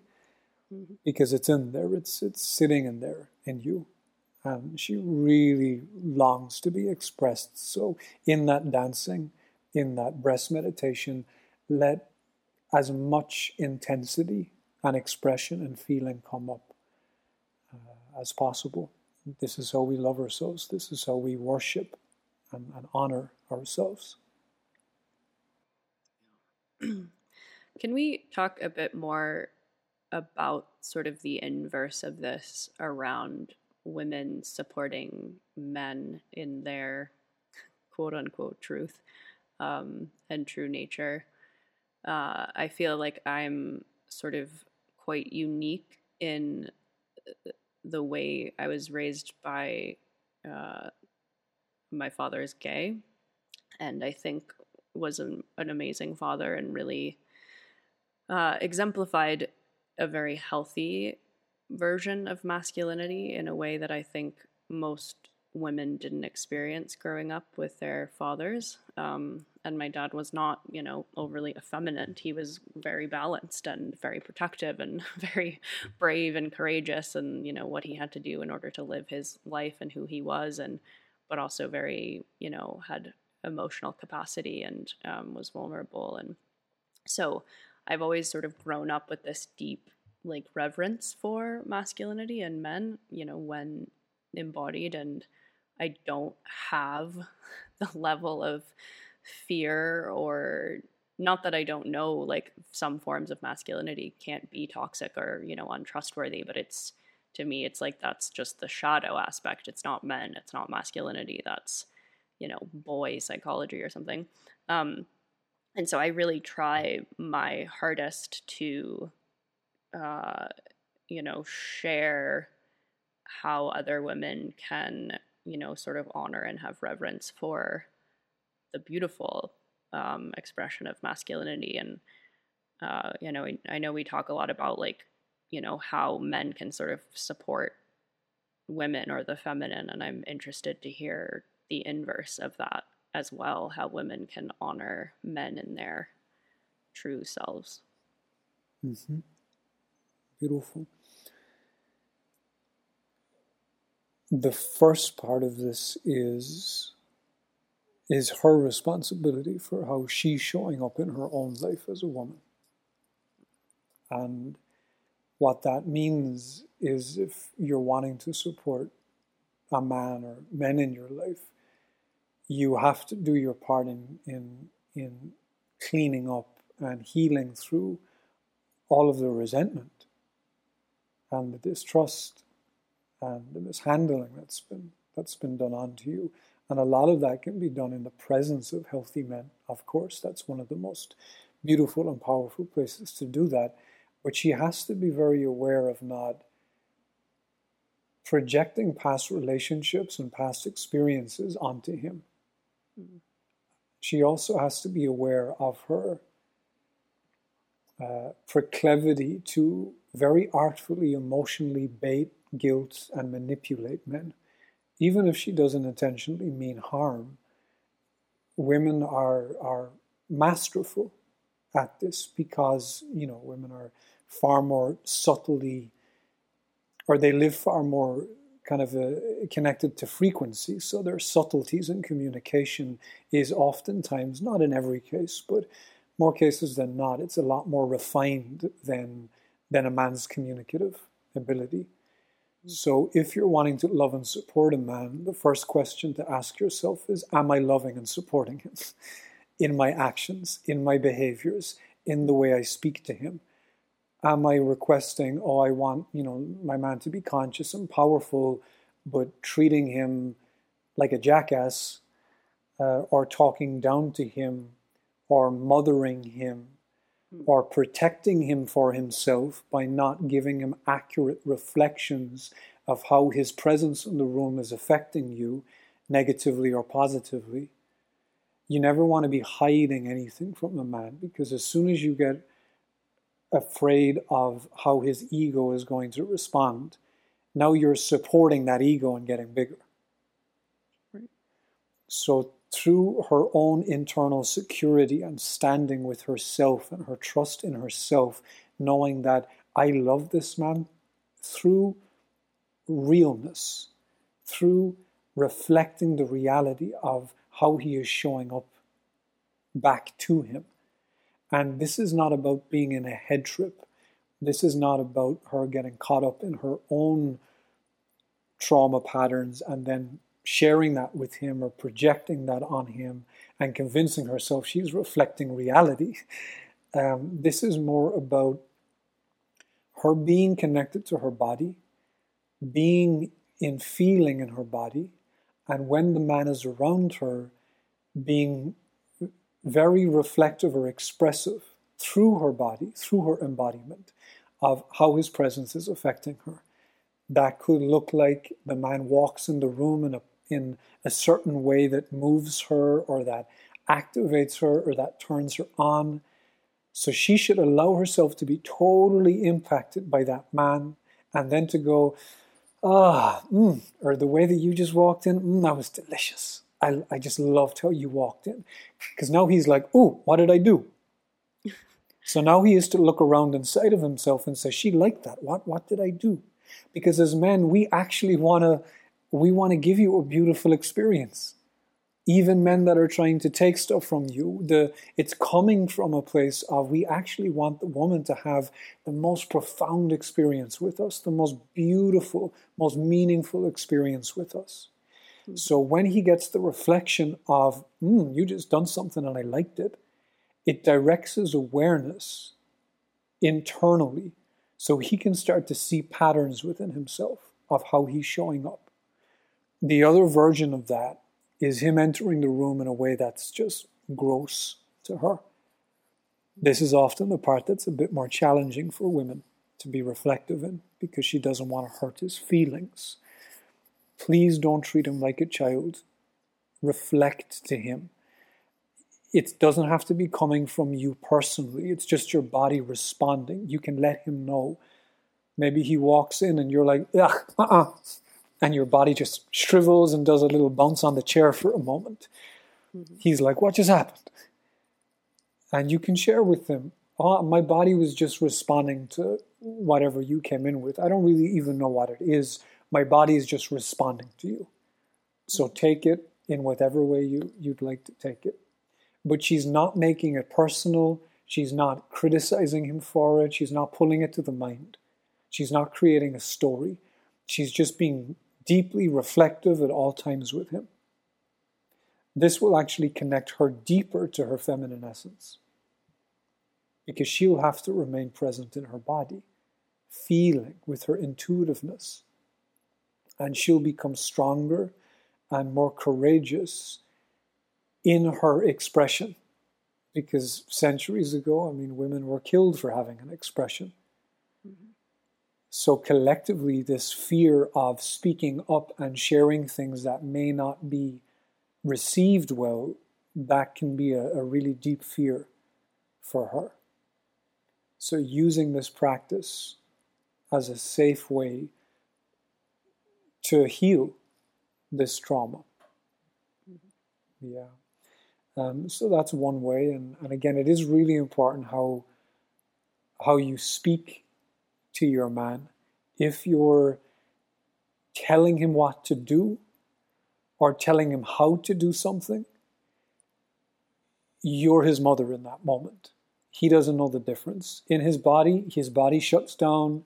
He becomes defensive. He may lash out at you, but men do not respond well to being told what to do or how to do it. That is the worst way to connect with a man. What we do respond to is being called to something, is being called to a challenge, is being called to a mission. So rather than you telling him how to do something, expressing to him what you would love in this moment, expressing to him what you love to feel in this moment, express to him the reality of what you're experiencing, which is, this feels all of this stuff to me and it doesn't feel good and I don't feel like you're connected to me. I would love for you to figure it out. I would love for you just to learn, to figure out what you need to do to meet me. I would love for you to figure that out. Let him know how much you'd love for him to figure stuff out. And just sit back and let him free. Let him be free in figuring it out. But if you get involved, not only do you disempower yourself and drain yourself and bring yourself into neurosis, you also shut him down and he becomes repulsed by you and he wants to get away. So call him to something. Request he figures it out. And the final thing I wanted to finish on how you can love and support your man is by learning to bring your heart to his cock, to his penis, to his genitals. Learn how to artfully devote and worship and make love to his genitals when you're with him, whether it's with your hands, whether it's with your mouth, whether it's with your vagina and your body. And most of this is going to be through your receptivity to it, of course. I get that this is also a trigger point for a lot of women when I bring this up, especially in groups. I'll see some women wincing and just tightening and bracing and clamping the jaw in the background because of, like, fuck that man, why do I have to worship his genital? And all the trauma starts to come up. So right. to just preface all of that and to clarify, a man who you feel is deserving, who is showing up with you in a way that is beautiful, a man who is so pure in his intentions, but maybe he's struggling to find his way internally, to find his power. One of the most magnificent ways that you can love us is by reconnecting us and bringing us deeper into our genitals, because this is how, as men, we strengthen. This is how we get to our heart. It's through our penis that we actually arrive to our heart. And a woman who is artful in her ability to just be deeply loving with this part of a man's body. I've heard stories from men after bringing this up in my couples coaching, or I've had experiences in my own life when a woman has just poured her heart onto that part of my body in the most beautiful way, and it has just blown me open. Mm-hmm. And has allowed me to process through some really, really deep trauma wounds that I've had in the past. Mm-hmm. So please do not disacknowledge how powerful and potent this practice can be. And I also share the opposite for men. Learn to be with and love and worship your woman's breasts, her heart, her nipples, this part of her being. Mm. Yeah. Yeah, and I mean, I think there's a direct correlatory from this to what you were sort of talking about earlier as far as dancing for God. I try as best I can to remind women about how sacred sexuality was and how, before our Judeo-Christian patriarchal world, and that, sex was a form of worship. And I think when we can kind of reconnect those dots for ourselves, that it all makes a lot more sense and feels more aligned and more embodied and more meaningful. Yes. But if you're not connected with yourself, you'll find it very difficult to be in that experience with another. It starts with you as an individual. Right. Yeah, I would love, one of my favorite things that you talk about is this idea of the sort of quote unquote conscious man, and women thinking they want this and not really knowing what they're signing up for. And I, that I think women may sometimes think that what they actually want is a man that can be manipulated. And I think women often subconsciously try to almost manipulate men also as a way to see whether or not they can be manipulated in general, right, by other women or by just external things. And there's this strange, which I'm sure you've come across, I think, idea of this on both sides, where I feel like sometimes in these polarity teachings are those who teach sort of, men's and women's practices, that men should just sort of have to deal with this excessive criticism or manipulation, and that's just sort of how women are, which I think is absurd and disempowers men. But also, yeah, I would love to hear you elaborate a bit on that, as far as like what is a conscious man, and that this concept of like safe spaces is, of course we need to have some degree of like a safe underlying platform or container or ground on which to stand. But if you're actually seeking growth or actually seeking this sort of healthy form of masculinity, that you are not going to be able to enact these games and manipulations that I think women are so accustomed to. Yes. A conscious man, that word, of course, which has been used by just everyone, and it means everything at this point. As simple as possible, my expression of what a conscious man is a man who has full domain over his own internal law, and his connection with his internal law is what motivates the way he moves, all of his actions, the direction he moves in, and what he's here to bring to life. That he's informed by that authority. He is not here for the woman, to please the woman. He's not here to please or make anybody happy.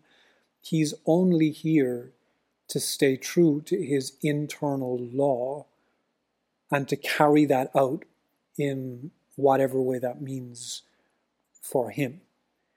It also means that he's clear and clean of conditioning, that his motivations are not influenced by conditioning or past trauma, and also that most of him is just space. Most of his experience of himself is just silence. It's just space. It's just observing. It's seeing. There's not a lot of stuff that's actually going on in him. It's when he comes in contact with life, which is feminine in general, or women, that's when he's then able to offer really, really deep and profound clarity to her, just through the way that he's showing up with her, the way he refuses to tolerate or even communicate with her childishness or her traumatic projections or any of the ways that she has been convinced or entitled into postures that really aren't doing anything to empower her. A conscious man, and why I always say, do women know what they're really asking for, is because when a woman is with a man like this, she's just with herself, essentially. And she can't get away from herself when she's with him, because as a man, I'm looking to pin her against herself at all times so that I have land that is clean enough to plant in, to do life with, to create with, to manifest stuff with, to, hopefully change a part of this world with. So when I see a woman, it's okay, there's the physical form, but how much junk is in there? And I get that this is not such an empathetic way of communicating it, but this is just from male communication, right? This is just a very direct, raw, clean, clear, void of any emotion or feeling. It's just, okay, well, here's the outline of her. Now here's all the junk that this world has filled her with. I love her by engaging with her in a way that through my electricity and through my contact with my internal law, with my creator, with my energy, that I get to vibrate with her and bring all of this junk kind of up to the surface, up to the surface of her lake, of her water, and then she has to see it all and feel it all and go through the process of making sense out of it. I will not babysit her in that moment because that will weaken her. I will not remove her out of her trauma. I will hold her in her trauma, and I will lovingly support her and show confidence in her that she has everything that she needs in order to move through all of her childishness so she can be here as the most powerful version of who she is as a woman, the realest version of who she is. And that's the difference between a man who understands himself and knows himself versus a man who is caught up in all of his dysfunctional feminization. Is the man that's clear will not jump in to save her from her feelings. He will sit back and sit in her feelings with her and support her in moving through them, but he will not allow her project them onto him even for a fucking second. Yeah. He'll hold her accountable, and that's how that quality of man loves. And it can be really, really challenging and terrifying for a woman when she first is in that energy. I remember quite a while back with the woman that I used to have in my life, who's still in my life, just in a different format. But when we first met, she could only be with me for like 15 minutes at a time. And she'd have to excuse herself and go for a walk. And then she'd come back and sit down on the grass again. And then we'd continue engaging. And then she'd have to get back up and walk away for a moment. And it's not because I'm amazing or special or anything like that. It's based on the fact that we're bringing such a low level of presence and attentiveness to one another that when someone does feel absolute awareness, seeing them, that it just becomes almost too much too soon. Mm-hmm. And they need to go through that maybe at a slower pace. But just for women who are looking for a conscious man and are assuming that means that it's a man who'll come in and give them what they want, you're not going to get what you want from a conscious man. You're going to get what you need. Right. And that doesn't mean that a man knows what you need, but he's not there to bring you anything other than himself and his version of love. And that just so happens, I feel, nature has set it up in a way that is what she needs. And as men, we require the opposite.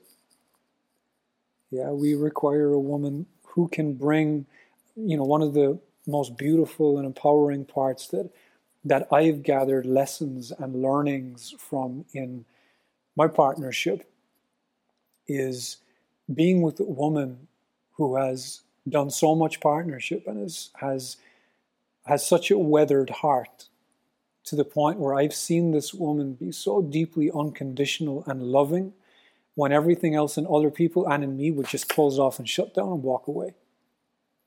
So the feminine and a really powerful woman in her heart will actually teach a man compassion. She's taught me deeper compassion. And okay, how can I tie that depth of compassion into me not being compromised? How can I show up and still be compassionate and be firm and honor my boundaries? How can I do all of that without it compromising me and my nature. So what woman has to teach here is love. Woman is here to teach love. That's what I truly believe after working with so many people and seeing how our bodies function and the centers that we have and the ways that we need to be embodied in ourselves. Women are the embodiment of love, and she is here to bring that forth in ways that as men we just cannot. We don't have access to it to the depth that women have access to it.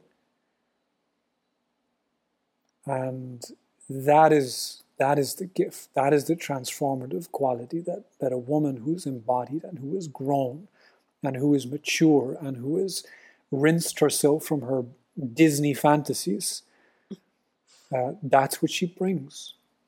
It's raw, it's real, but it's drenched in love. It's drenched in compassion. And she can express her anger with compassion. She can express everything she wants to express in her compassion. She doesn't have to separate from any part of herself to be in another part. She's integrated. Mm-hmm. I hope this makes sense and it's clear. Yeah. And what is it for men that they're bringing? Clarity. Consciousness. Safety. Direction. Leadership. Protection. Electricity. Firmness, dangerousness. That's the other part. Everyone is afraid of men now because we're apparently so dangerous. Only because we're perverted. Only because you've come in and you've fucking taken our sword from us as little boys and weakened us and told us how bad our sword is. So now we grow up and we do bad things with our sword. Because we don't feel powerful. Power is the most important thing to the masculine. Power and freedom. And there's healthy, beautiful, in-service versions of power. And there's the unhealthy version of power, which is what you see in society as it's being, manifested more and more. You need to leave your little boy, if you're a mother, leave your little boy strong. Keep him firm. Leave him confident. Let him fall over and learn to pick himself up while you sit back in love and wait for him to come to you. Please stop coddling him. As he gets older, let him know that he can do whatever he wants to do, but he has to go out into life and he has to make mistakes and he has to risk his ego and he has to risk rejection in order to capacitate to who he is. Mm-hmm. He needs to experience challenge. And when you tell a little boy that he's bad or he's dangerous for feeling his own desires, his own natural desires that we need to experience, now he needs to come up with manipulative and abusive ways to get that base need met. Leave our men powerful.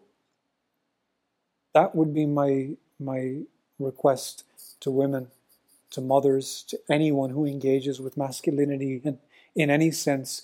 Can you see the power in him even when he's acting in dysfunction? Because by you just seeing the glimmer of, there may be power in him, just you possibly feeling that will allow you to be with him in a way that can start to water that power in him a bit more. Mm.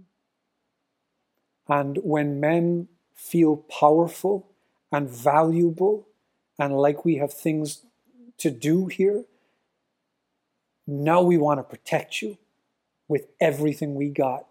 Now we want to stand up for whatever we need to stand up for in order to protect the community. But men are bitter, men are angry, men are resentful towards women and towards just people in general because our sword has been taken from us. We've been fucking domesticated. And that's why there's the madness that's going on right now on the planet, is because we don't have men here right now. We have traumatized little boys. And it doesn't have to be that way. So can women go first? Can she feel her heart and acknowledge her pain and say it doesn't remove the fact that men have been so bad to me in my past experiences, but can I also choose to go first in my heart and to choose to go first with love towards men, even if it hurts a little bit at first? And for the men, can you go first?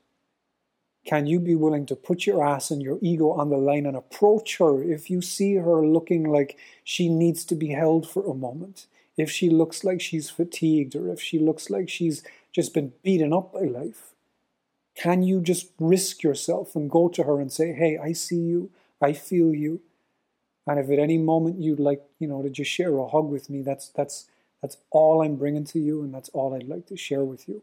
But just know that I'm here for that, if that's ever something that would feel nourishing for you, without trying to get anything from her. Yeah.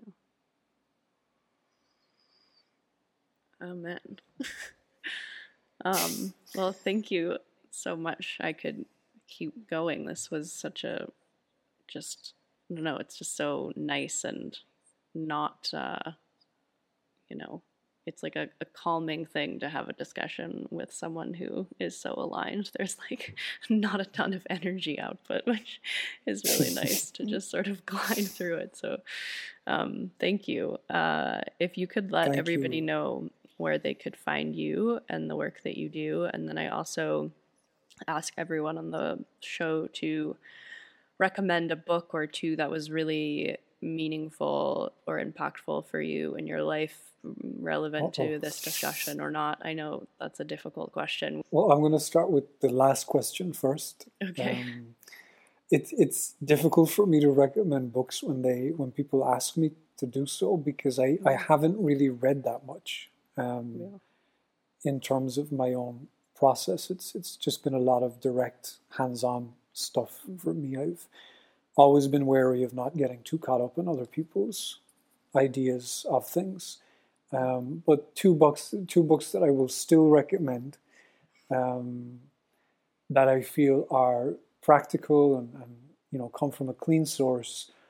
The first one is called Tantric Orgasms for Women by a woman called Diana Richardson and her husband. And the second book is Tantric Sex for Men by Diana Richardson and her husband. And it's not like the neo-tantra stuff. It's very simple, very practical. It's not fluffy. And I think it can be great for, especially in partnership, if both people read both books and kind of swap. It'll give people a really nice starting point to engage with each other in a new way, intimately, and understanding more about one another's polarity, which is aligned with some of the things I've been sharing today directly. Awesome. Thank you. And for my work, my social media now is bigger than websites. My Instagram is Chris Bale Awakened. That's my Instagram tag. And my website is awakenedintent.com. And all the information about all of my offerings and everything else is available there. Thank you so much. Thank you so much for having me. I really enjoyed this, and I appreciate your realness and your rawness and what you're standing for as a woman in the work that you're doing in an industry that is quite funny at times. So just gratitude to you for showing up in the way that you show up. I feel the earth in you. I feel the earthiness to you. So thank you. Good. Well, that earth took a lot of work, let me tell you. I bet. Yeah. Hello, everybody. Thank you for sticking around and listening to that episode. I highly recommend supporting Chris if this podcast and conversation was something that resonated with you.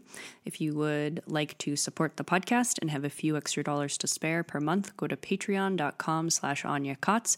In exchange for your donation, you get access to all sorts of amazing perks, such as a Discord server, a book club, Patreon patron-only workshops, playlists, t-shirts, contact lists, lots of amazing things that will help you get more integrated into this community and meet like-minded humans.